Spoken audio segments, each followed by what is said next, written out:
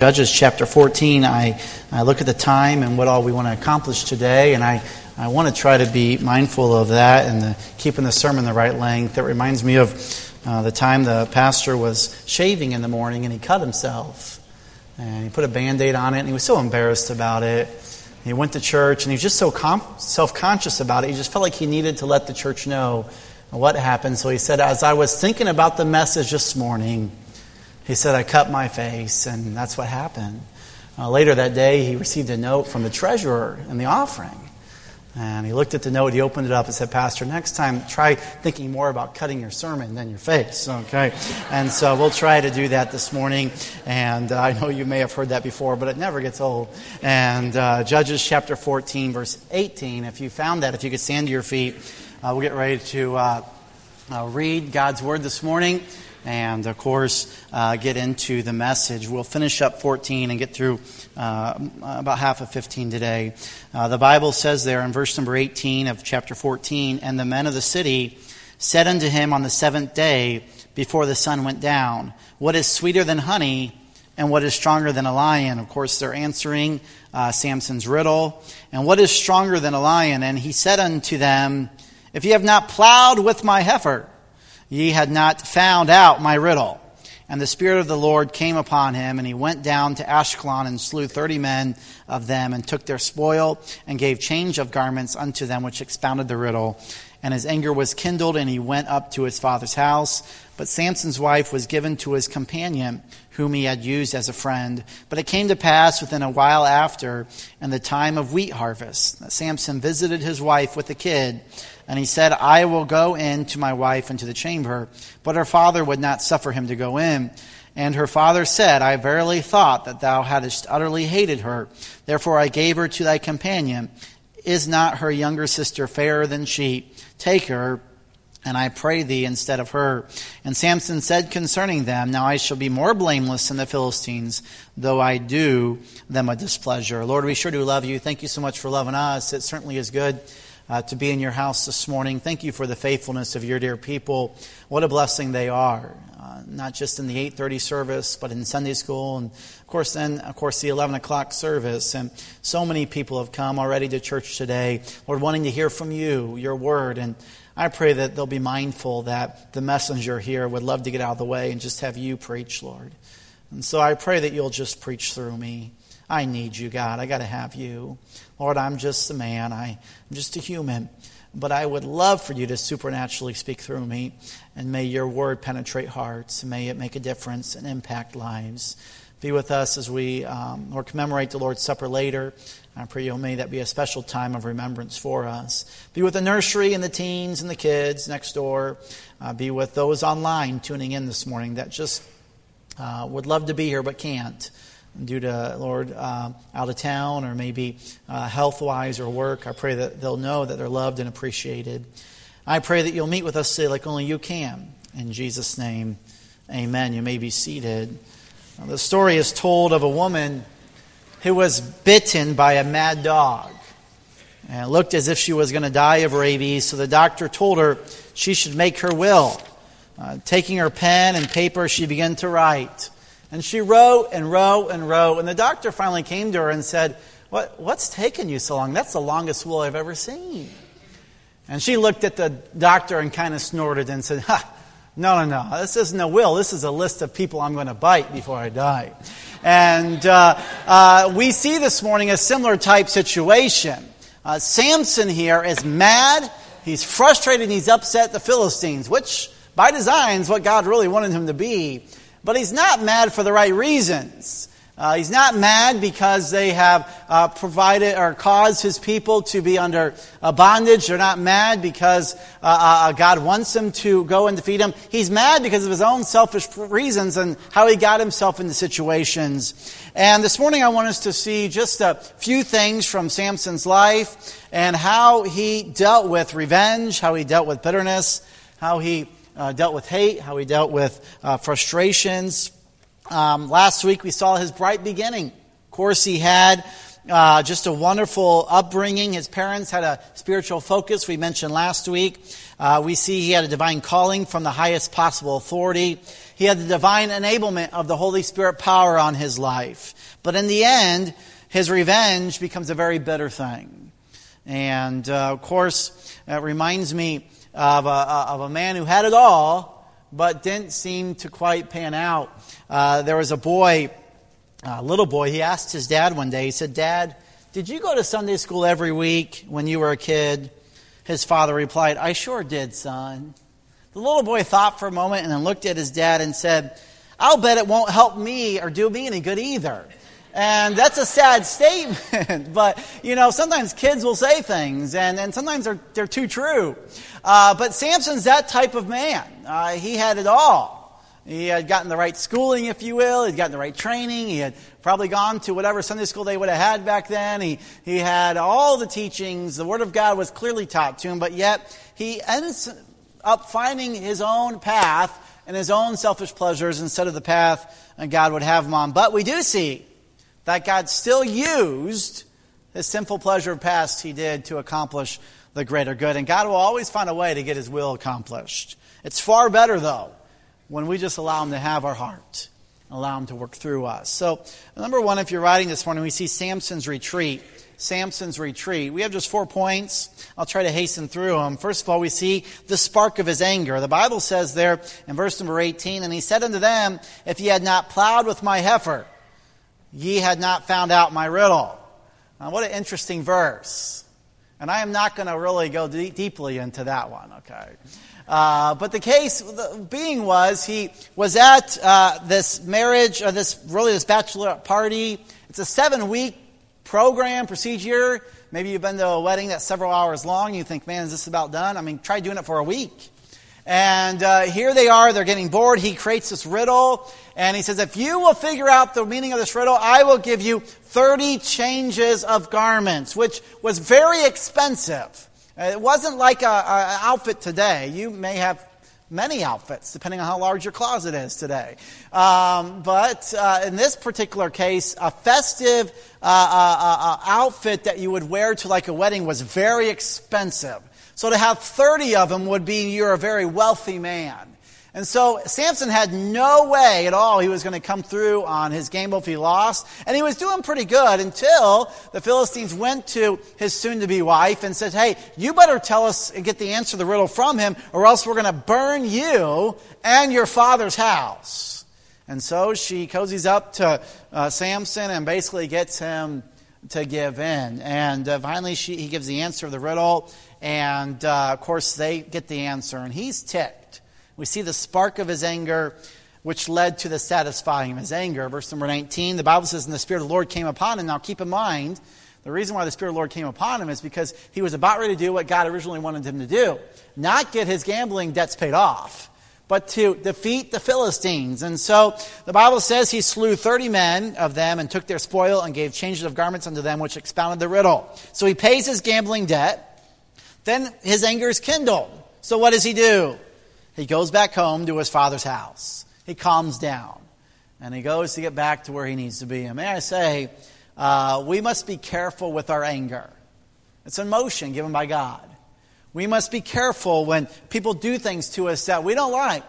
We don't think we deserve. We don't think it's right. We must be careful how we respond. It's much better to respond as Jesus Christ did.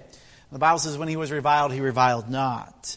In his letter to his friends, the hymn writer Wendell P. Lovelace related this story.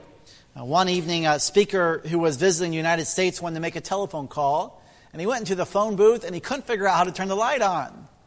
And he couldn't see his number, he couldn't see the dial, and he's so frustrated. Finally, a man walked by and says, "Hey, what's wrong?" He goes, "I can't see, turn this light on." The man says, "Oh, all you got to do is shut the door." So the man shut the door, and to his amazement and satisfaction, the booth was filled with light. And may I say, in a similar way, when we draw aside in a quiet place to pray or spend time with our God, we must block out our busy world and our open hearts to the Father. So we see Samson's retreat. Really what I feel like we can learn from this part is simply this. There's times in our life where we just need to retreat, get away from it all. And maybe it's just a walk down the road. Maybe it's going up to the mountain. Maybe it's going to whatever it is for you. But finding that time where you can have that sweet time with God. May I encourage us today, as Jesus did in Luke 6:12, and it came to pass in those days, then he went out into a mountain to pray and continued all night in prayer to God. There's something about getting away from it all to get in touch with God. Brother Mutchler has often said how in the city it's hard sometimes to do that. You don't see the stars. It's busy, there's noise, but there's times you just need to get out and get alone with God. So we see Samson's retreat, but second of all, for writing this morning, we see Samson's return. Samson's return. So Samson's finally calmed down. He's got his head on straight, or so we think. But then instead of getting right with God and getting back on track, he goes back to finalize the plan and contemplate the marriage, if you will. And so we see in verse number 1, but it came to pass within a while after in the time of wheat harvest. And so it's harvest time. This is the time when it's more of a festive time. There's celebrations going on, and he goes to consummate the marriage. And after a time, his anger cools off, and he wants to amend with his bride. And so he brings her a nice present. You say, what is that? The Bible says a kid. No, not a child, okay? A baby goat. Now, I know.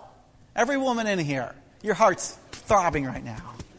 You just want your husband, when he's in the doghouse, to come home with a little baby goat, right? Now, in those days, that was like probably chocolates and roses, right? You know. But can you imagine coming in down? He's like, all right, let's make things right here. You know, here you go, honey. Here's your own little goat. You can take care of it. You can clean up, you know, the mess, and you can feed it. Am I not just a charming guy? You know, could you imagine? So he goes down. This is his plan. He's going to go and finalize the marriage, get everything ready. He's going to bring his bride back home.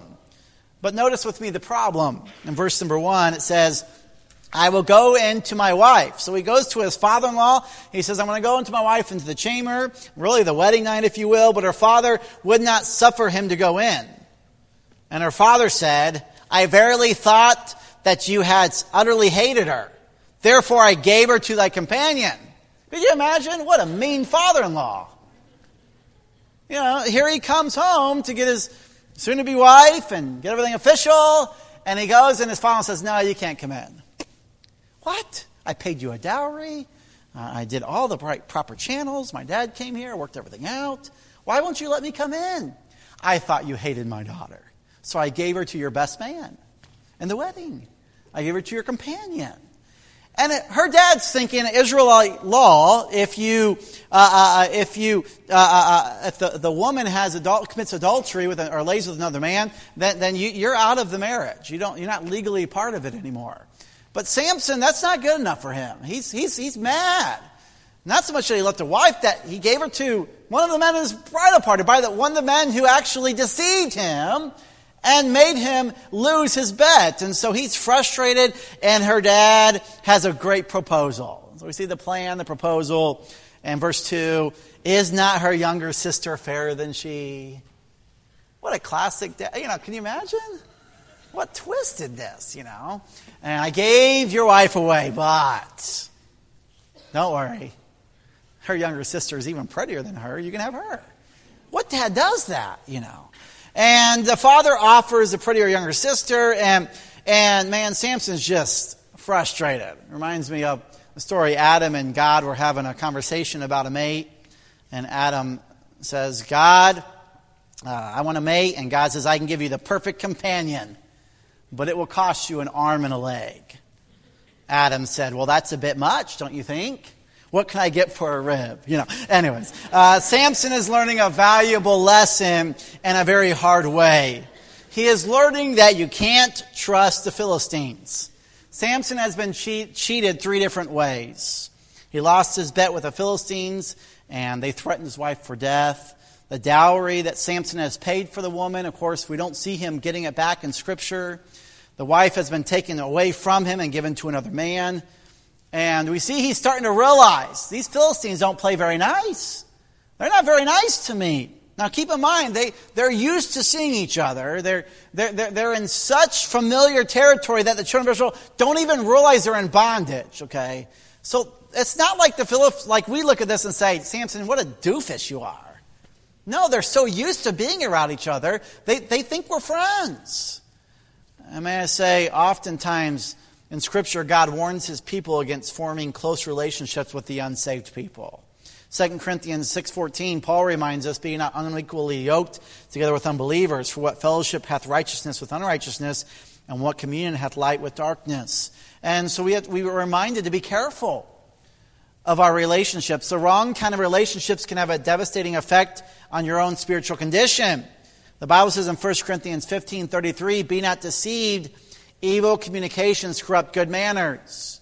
We have to be careful how close we get to those. They can lead us astray. Proverbs 13:20, he that walketh with wise men shall be wise, but a companion of fools shall be destroyed.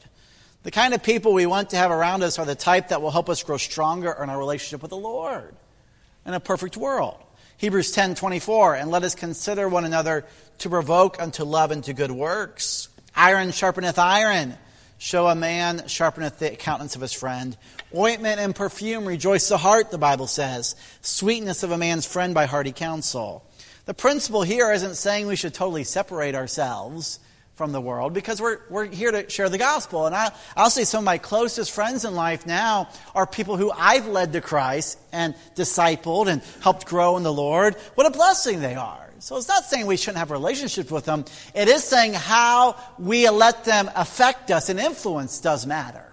We have to be careful how influenced we are from the world. We need to understand that we need to choose God over everything.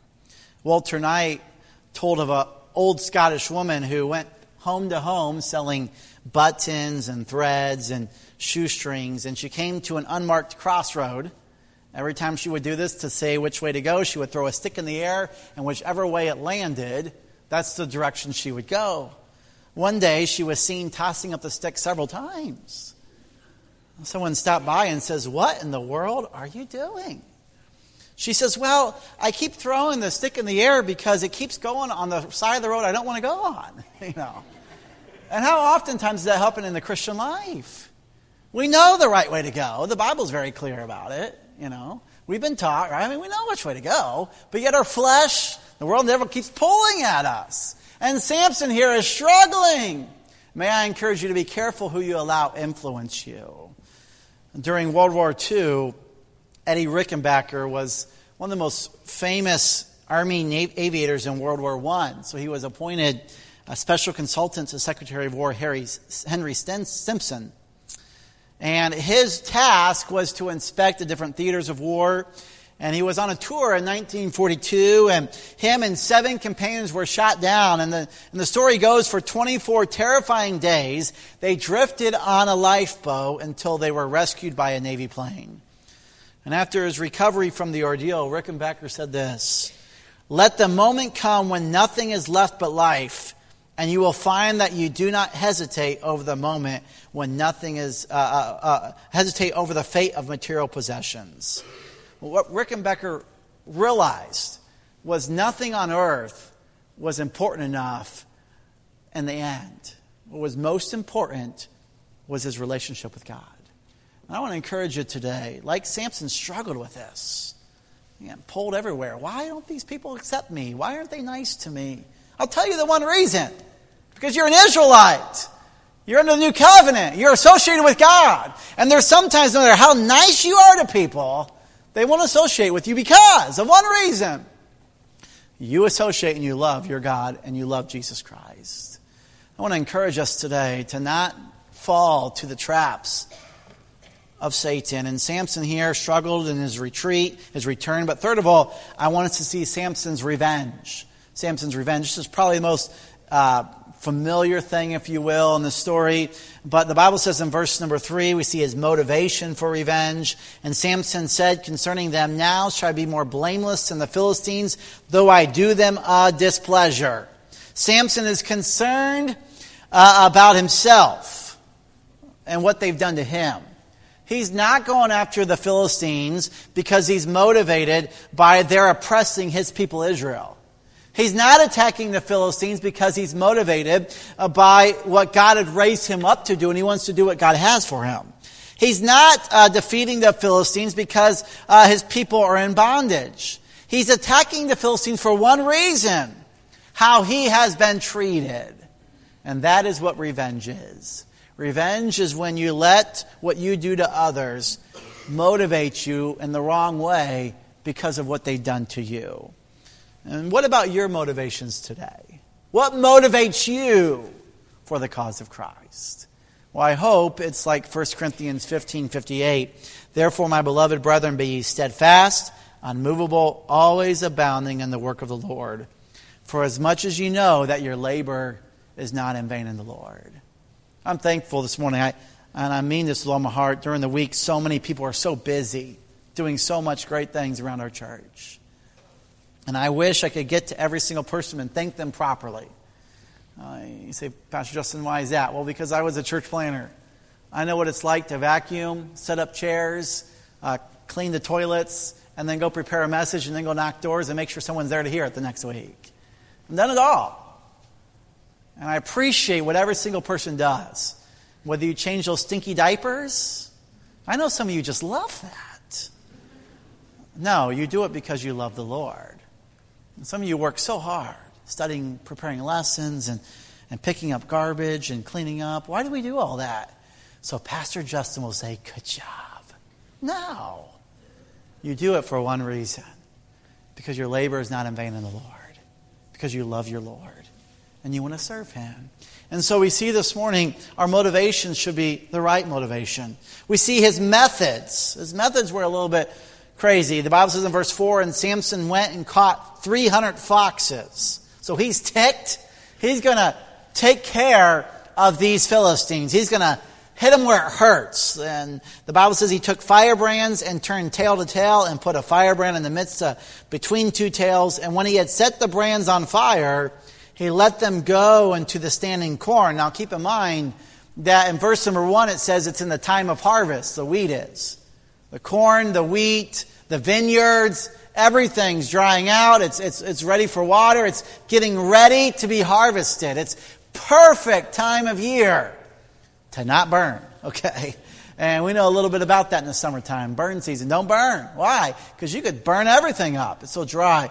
And that's the time of the year it is. So he thinks, hey, I'm going to really hit them where I'm going to destroy their economic infrastructure here. And so he catches 300 foxes. Now, I'm just going to throw this out here because some of you love details, and I was enamored by it. It probably wasn't foxes like you and I are thinking about. In fact, foxes in the Palestine area are very territorial, and there's only a few in the whole region. If you look at the Hebrew word for foxes, you'll see it's jackal, which is like a wild dog and similarities to a fox. And they actually travel in packs. And so being able to, by the way, I've never collected a passel of jackals or a passel of foxes, but I imagine it'd be easier to catch the jackals and the foxes, and they have very fluffy tails.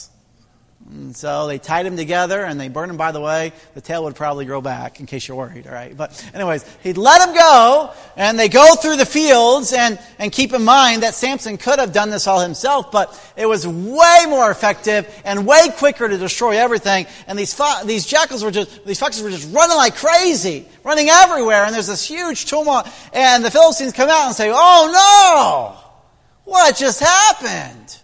We're going to starve this winter. And God is behind all this. Now, Samson's not doing it for the right reasons, but God's sure going to use it. We see his methods and we see his miscalculation. Of course, Samson's probably thinking, okay, that's done. They're paying for what they did to my giving away my wife. I'm just going to go back home. But no. Verse 6, and the Philistines said, who hath done this? And they answered, Samson, the son-in-law of the Timonite, because he had taken his wife and given her to his companion. And the Philistines came up and burnt her and her father with fire. So instead of taking care of Samson, they try to get Samson where it hurts. We're going to kill would have been your wife. We're going to kill her family. We're going to burn him alive. These Philistines are so twisted. By the way, that is what sin and selfishness can do to you.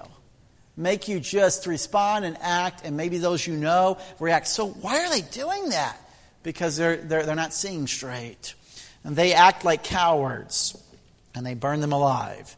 The Philistines are not playing fair. They are ruthless. In 1896, Norman Kid McCoy was the welterweight boxing champion. And in one of his fights, he learned that his opponent was deaf in one ear. And so he thought, if I can just get one hammer blow to that ear, I will win this fight. And, of course, what an unsportsmanlike thing to do. But nearing the round, it was getting to the end. McCoy had done a good job his opponent had done a good job of protecting his ear. But right about when the bell rang, he snuck one in there and he just nailed him. And of course, McCoy ended up winning the fight. It wasn't fair, but it was very effective. I just want to encourage us today, teenagers, young adults, and all of us, that there's someone else who doesn't play fair ever. No matter how beautiful he looks as a serpent giving the fruit to Eve, no matter how kind or how great, he never plays fair, and that is Satan. The devil is out to get you as a roaring lion, seeking whom he may devour. And may I say this morning that the truth that revenge has a tendency to escalate. It's never God's will for us to seek revenge against those who hurt us. I've been hurt in my ministry. No doubt you've been hurt. We've all been hurt before. Sometimes I've wished I could redo things. I'm sure you have too. You just think, why couldn't I wish I could have just done things a little differently. But may I say today, the way to respond to someone's revenge on you is not to gossip, not to spread rumors, not to try to ruin them. No, the best way is just to allow God to take care of it. While checking his bags at the airport one day, a man was being very rough on the young man who was taking his bag attendant, and he was just being very unkind and saying some mean things and just belligerent. And the young man just kept his mouth shut and kept doing his business. And finally the man left, and a lady came up to him and said, "Man, how in the world do you deal with someone like that? And why didn't you say anything?" He says, no need to say anything. He says, "It's actually really easy." He said, "You see, that guy's going to New York, but his bags are going to Brazil." And, we all sometimes struggle with revenge, and sometimes we get back quietly, right? But we see Samson's retreat, we see Samson's return, we see Samson's revenge. But last of all, we see Samson's. By the way, I just have to get this off my chest. Last week it said Samson in the outline. How many noticed that? 3 of you. Good. Okay. And I guess I didn't even need to say it. One of the most important ones to notice it was my lovely wife. And as I said, what did you learn from the message today? She says, "Well, that Samson is not spelled with a P." I said, "Oh, thank you very much." And she was very kind as well. Okay, but anyways, so I think we got it right today. Okay, now you're all going to, and you will find a grammatical error, I promise, because I didn't go to school for English. Okay, but anyways, I do try my best. All right. So we see his retaliation, and the Bible says, "And he smote them hip and thigh with a great slaughter, and he went down and dwelt in the top of the rock Edom." Now, the Bible says he smote them hip and thigh. And if you study that out, it simply means a total and absolute slaughter. And oftentimes, retaliation can be the same way in our lives. I was reading this week, and once again, I'm reading what I studied. Scientists have determined that there is a part of the brain that produces feelings of pleasure and satisfaction that is stimulated when we act in revenge. In fact, they believe it's part of our human nature. But may I say today, we must remember, no matter how gratifying it may feel, that the Word of God tells us in Romans 12:19, "Dearly beloved, avenge not yourselves, but rather give place unto wrath. For it is written, Vengeance is mine, I will repay, saith the Lord." We have to leave it up to God. We see the reasons for his retaliation, for this rampage. The Bible says in verse 7, "And Samson said unto them, Though ye have done this, yet will I be avenged of you. After that I will cease." Samson's all about being avenged. It's not about the Lord. It's not about his nation. It's not about the injustices of the Philistines toward the people of God. It's all about Samson and himself. I will be avenged of you. And oftentimes that's what revenge will cause us to do.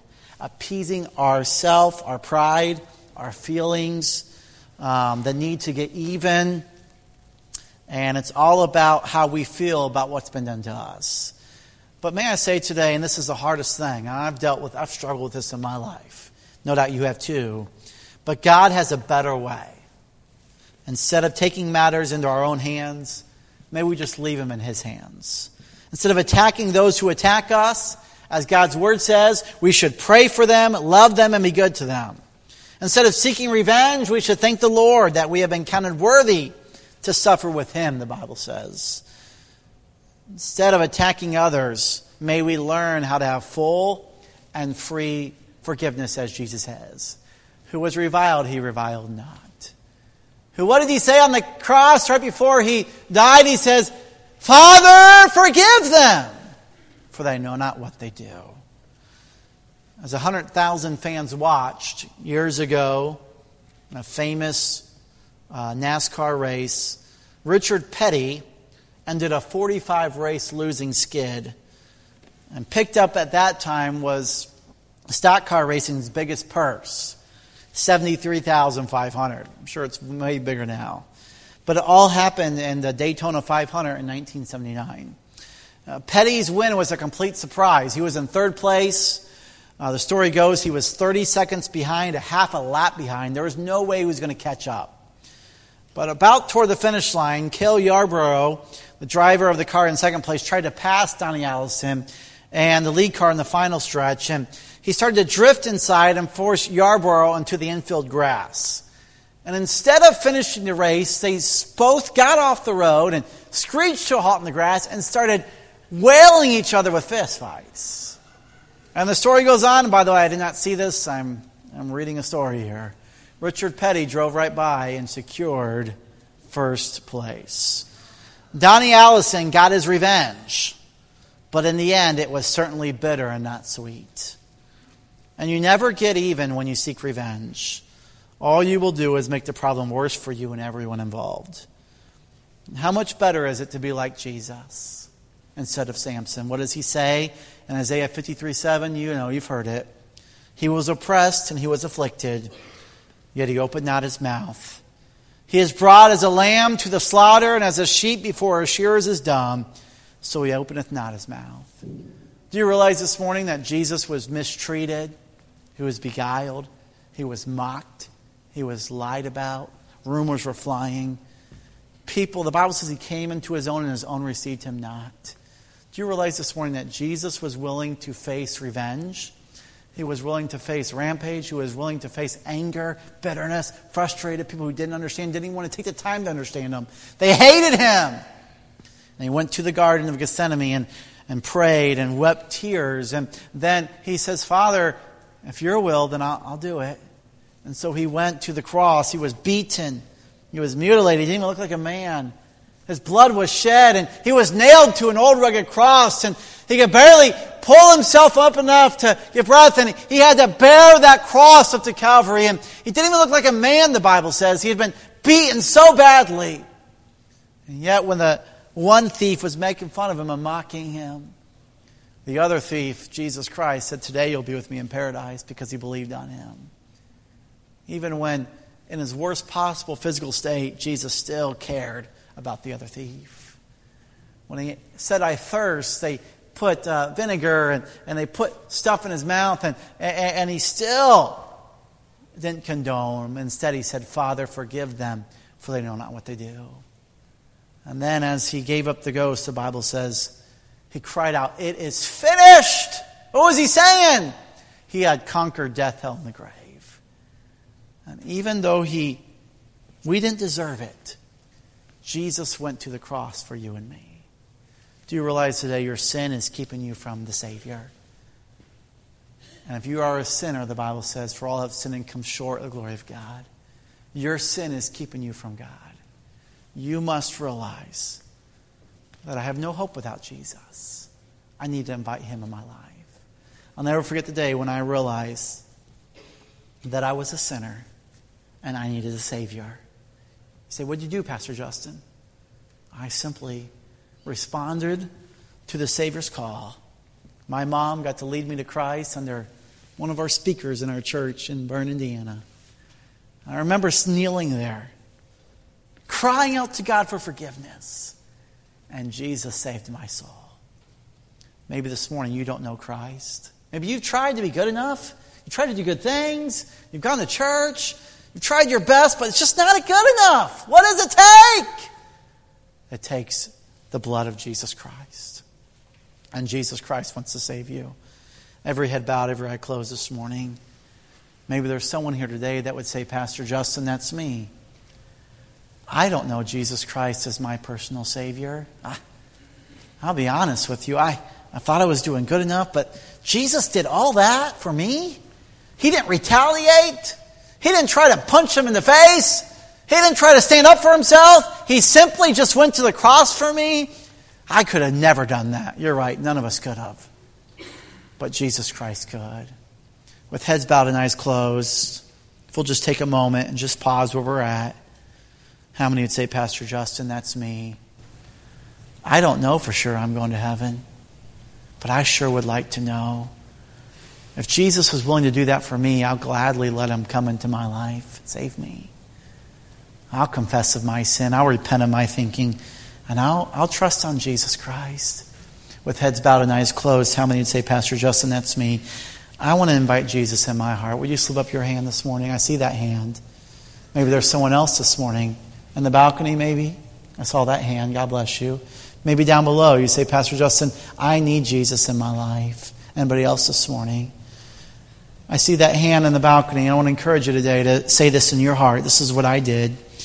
It wasn't my prayer that saved me. It was me crying out to God and believing on him. Just say something like this. Say, Dear Jesus, I know I'm a sinner, and I deserve to go to hell. I don't want to go there, though. Lord, I believe and trust in you. Please forgive me of my sin and come into my heart so I can go to heaven when I die. I repent of my way of thinking and invite you into my life. Thank you, Jesus. With heads bowed and eyes closed, no one's looking around. If you just prayed that prayer and meant it, would you slip up your hand real quick? God bless you. I see that hand. Praise the Lord. I see that hand. Anybody else this morning? Thankful for those who invited Jesus Christ in their life today. By the way, Jesus said it and he meant it. The Bible says, for whosoever shall call upon him, Lord, shall, not maybe, but shall be saved. Jesus Christ just saved you. You are now going to heaven if you invited Jesus Christ in your life.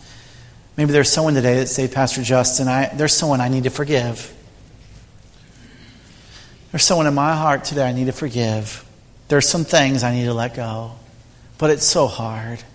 Pastor Justin, will you pray for me this morning? If that's you, will you slip up your hand? Pray for you. God bless you. God bless you. Maybe there's someone that would say, Pastor Justin, I need to repent of some things I've said to others. Someone's done me wrong and I've let the whole world know but them. And God touched my heart this morning to be careful what I say. Maybe that's you this morning. Will you raise your hand? I want to pray for you. God bless you. God bless you. Maybe there's someone today who would say, Pastor Justin, I need to turn away from some vengeance. I haven't done anything, but I've sure thought some things. Will you pray for me that God will help me with my thoughts? If that's you, will you slip up your hand? Maybe there's someone else this morning, I see those hands, who would say, Pastor Justin, I'm bearing a burden today. I'm carrying a load. I'm just dealing with some things, financial things, some relationship issues, some things at work, some things at, my kid's life. I'm just really struggling. It's not really anything to do with the message, but my heart's just heavy today. Will you pray for me? If that's you, will you slip up your hand this morning? I want to pray for you. God bless you. I see those hands. God sees your hands. God knows your hearts. The Bible says in 1 Corinthians 11, verse 27, Wherefore whosoever shall eat this bread and drink this cup of the Lord unworthily shall be guilty of the body and the blood of the Lord. The Bible says, But let a man examine himself. And today, as we get ready for the Lord's Supper, this is one of the ordinances of our church. This is something that we do on a regular basis here. I invite everyone to be a part of this who is saved, who knows for sure they're going to heaven. and as a child of God, baptized. And you would say, but this verse tells us, let a man examine himself, so let him eat of that bread and drink of that cup. For he that eateth and drinketh unworthily eateth and drinketh damnation to himself, not discerning the Lord's body. My last thing today is, maybe there's someone in this room, and you don't need to raise your hand for this. This is something that you just get along with God about.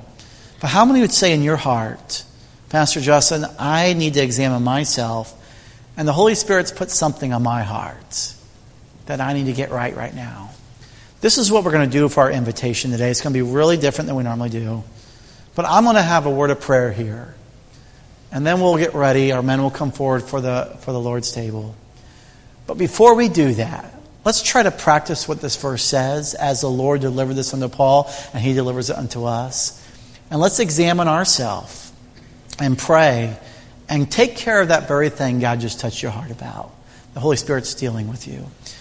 Lord, we sure do love you. Thank you so much for loving us. Lord, there was hands all over today. Thank you for those who gave their life to you today. What a blessing, Lord. What an exciting thing. Lord, I'm rejoicing with them. The greatest decision they've ever made in their life. Knowing for sure they're going to heaven. Please help them on their journey. Be with those who are struggling with needing to forgive someone or needing to let some things go. Help them. Be with those who are harming others by their words or their actions. May they stop that. May you help them get right. Lord, we try to sometimes hurt someone. We're actually hurting ourselves more. It's like trying to crush a piece of glass. The harder we try to break it, the more it's going to cut us up. So pray you help them. Be with those who need to turn away from vengeance, bad thoughts maybe. Be with those who you've touched their heart, and they're examining their heart right now. They're praying to you right now. They're trying to get some things right. I pray you help them to do that. And I pray you'll bless this time of, Lord, as we reflect on what you did for us on Calvary. Lord, the precious blood that was shed and your body that was broken for us. We sure do love you, Lord, in Jesus' name. Amen. If our men could come forward that are helping with the Lord's table today, we're going to get ready to do this. This is something we have planned in the service. We're going to go ahead and do this at this time. A very serious time in our church. This is a time where we reflect on what Christ has done for us. And I invite you to join us today. Men, you can go ahead and get going and begin that. As they get ready to pass these out, let's remember, of course, the bread. Let's remember what Jesus Christ went through on Calvary for us. And as we do that this morning, let's spend some time reflecting that in our hearts and our prayers as the men begin.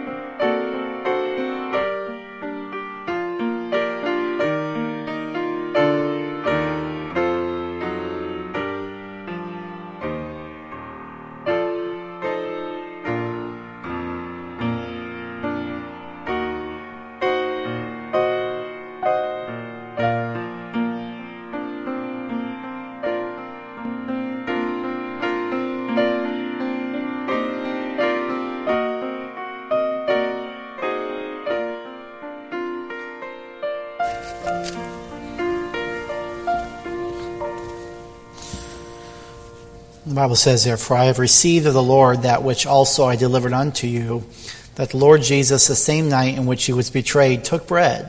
And when he had given thanks, he brake it and said, Take, eat, this is my body, which is broken for you. This do in remembrance of me. And of course, we know as we hold this wafer in our hand, this is not really the body of Christ. This is simply a symbol. It shows a portrait of what Christ did for us. And so we reflect today what Jesus Christ did for us on the cross. And if you'll join me in prayer as we thank God for what he did for us.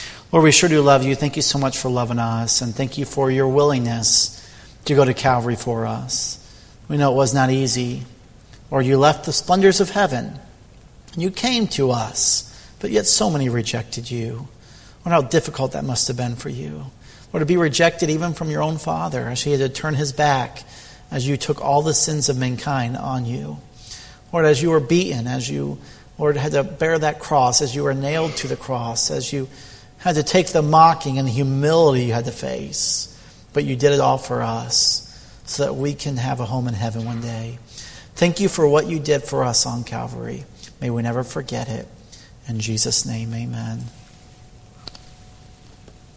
This time the men will come through with the grape juice, of course, once again, a symbol of the blood of Jesus Christ that was shed for us. And as they pass this out, may we reflect and may we spend some time in prayer thanking God for his precious blood he shed for us.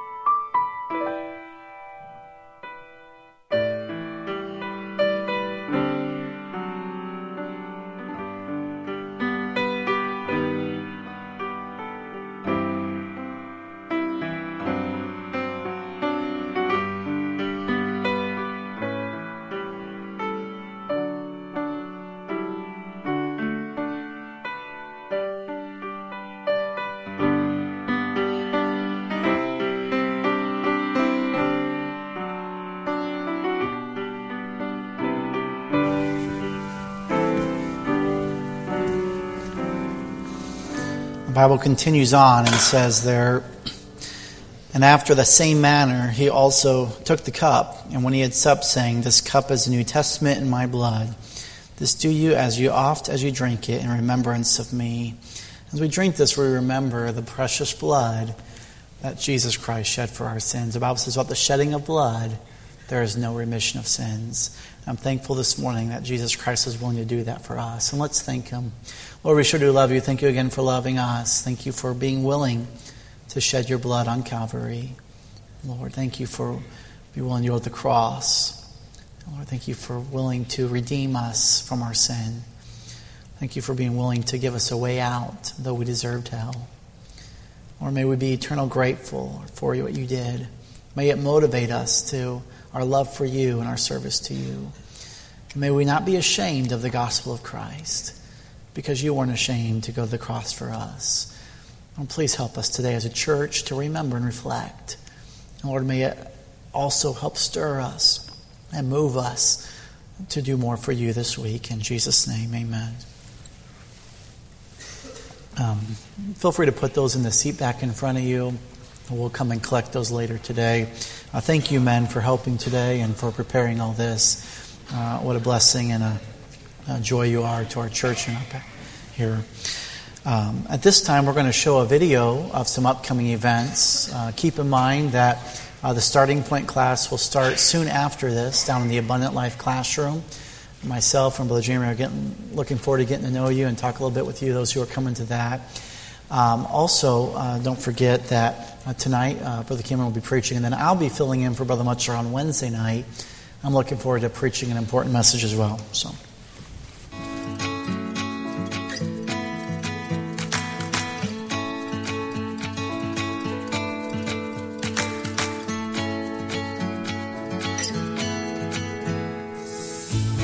Good morning, and thank you for joining us today. We hope this morning's service was a blessing to you. Join us tonight at 5 for a special sermon from our young adult pastor, Cameron Howell.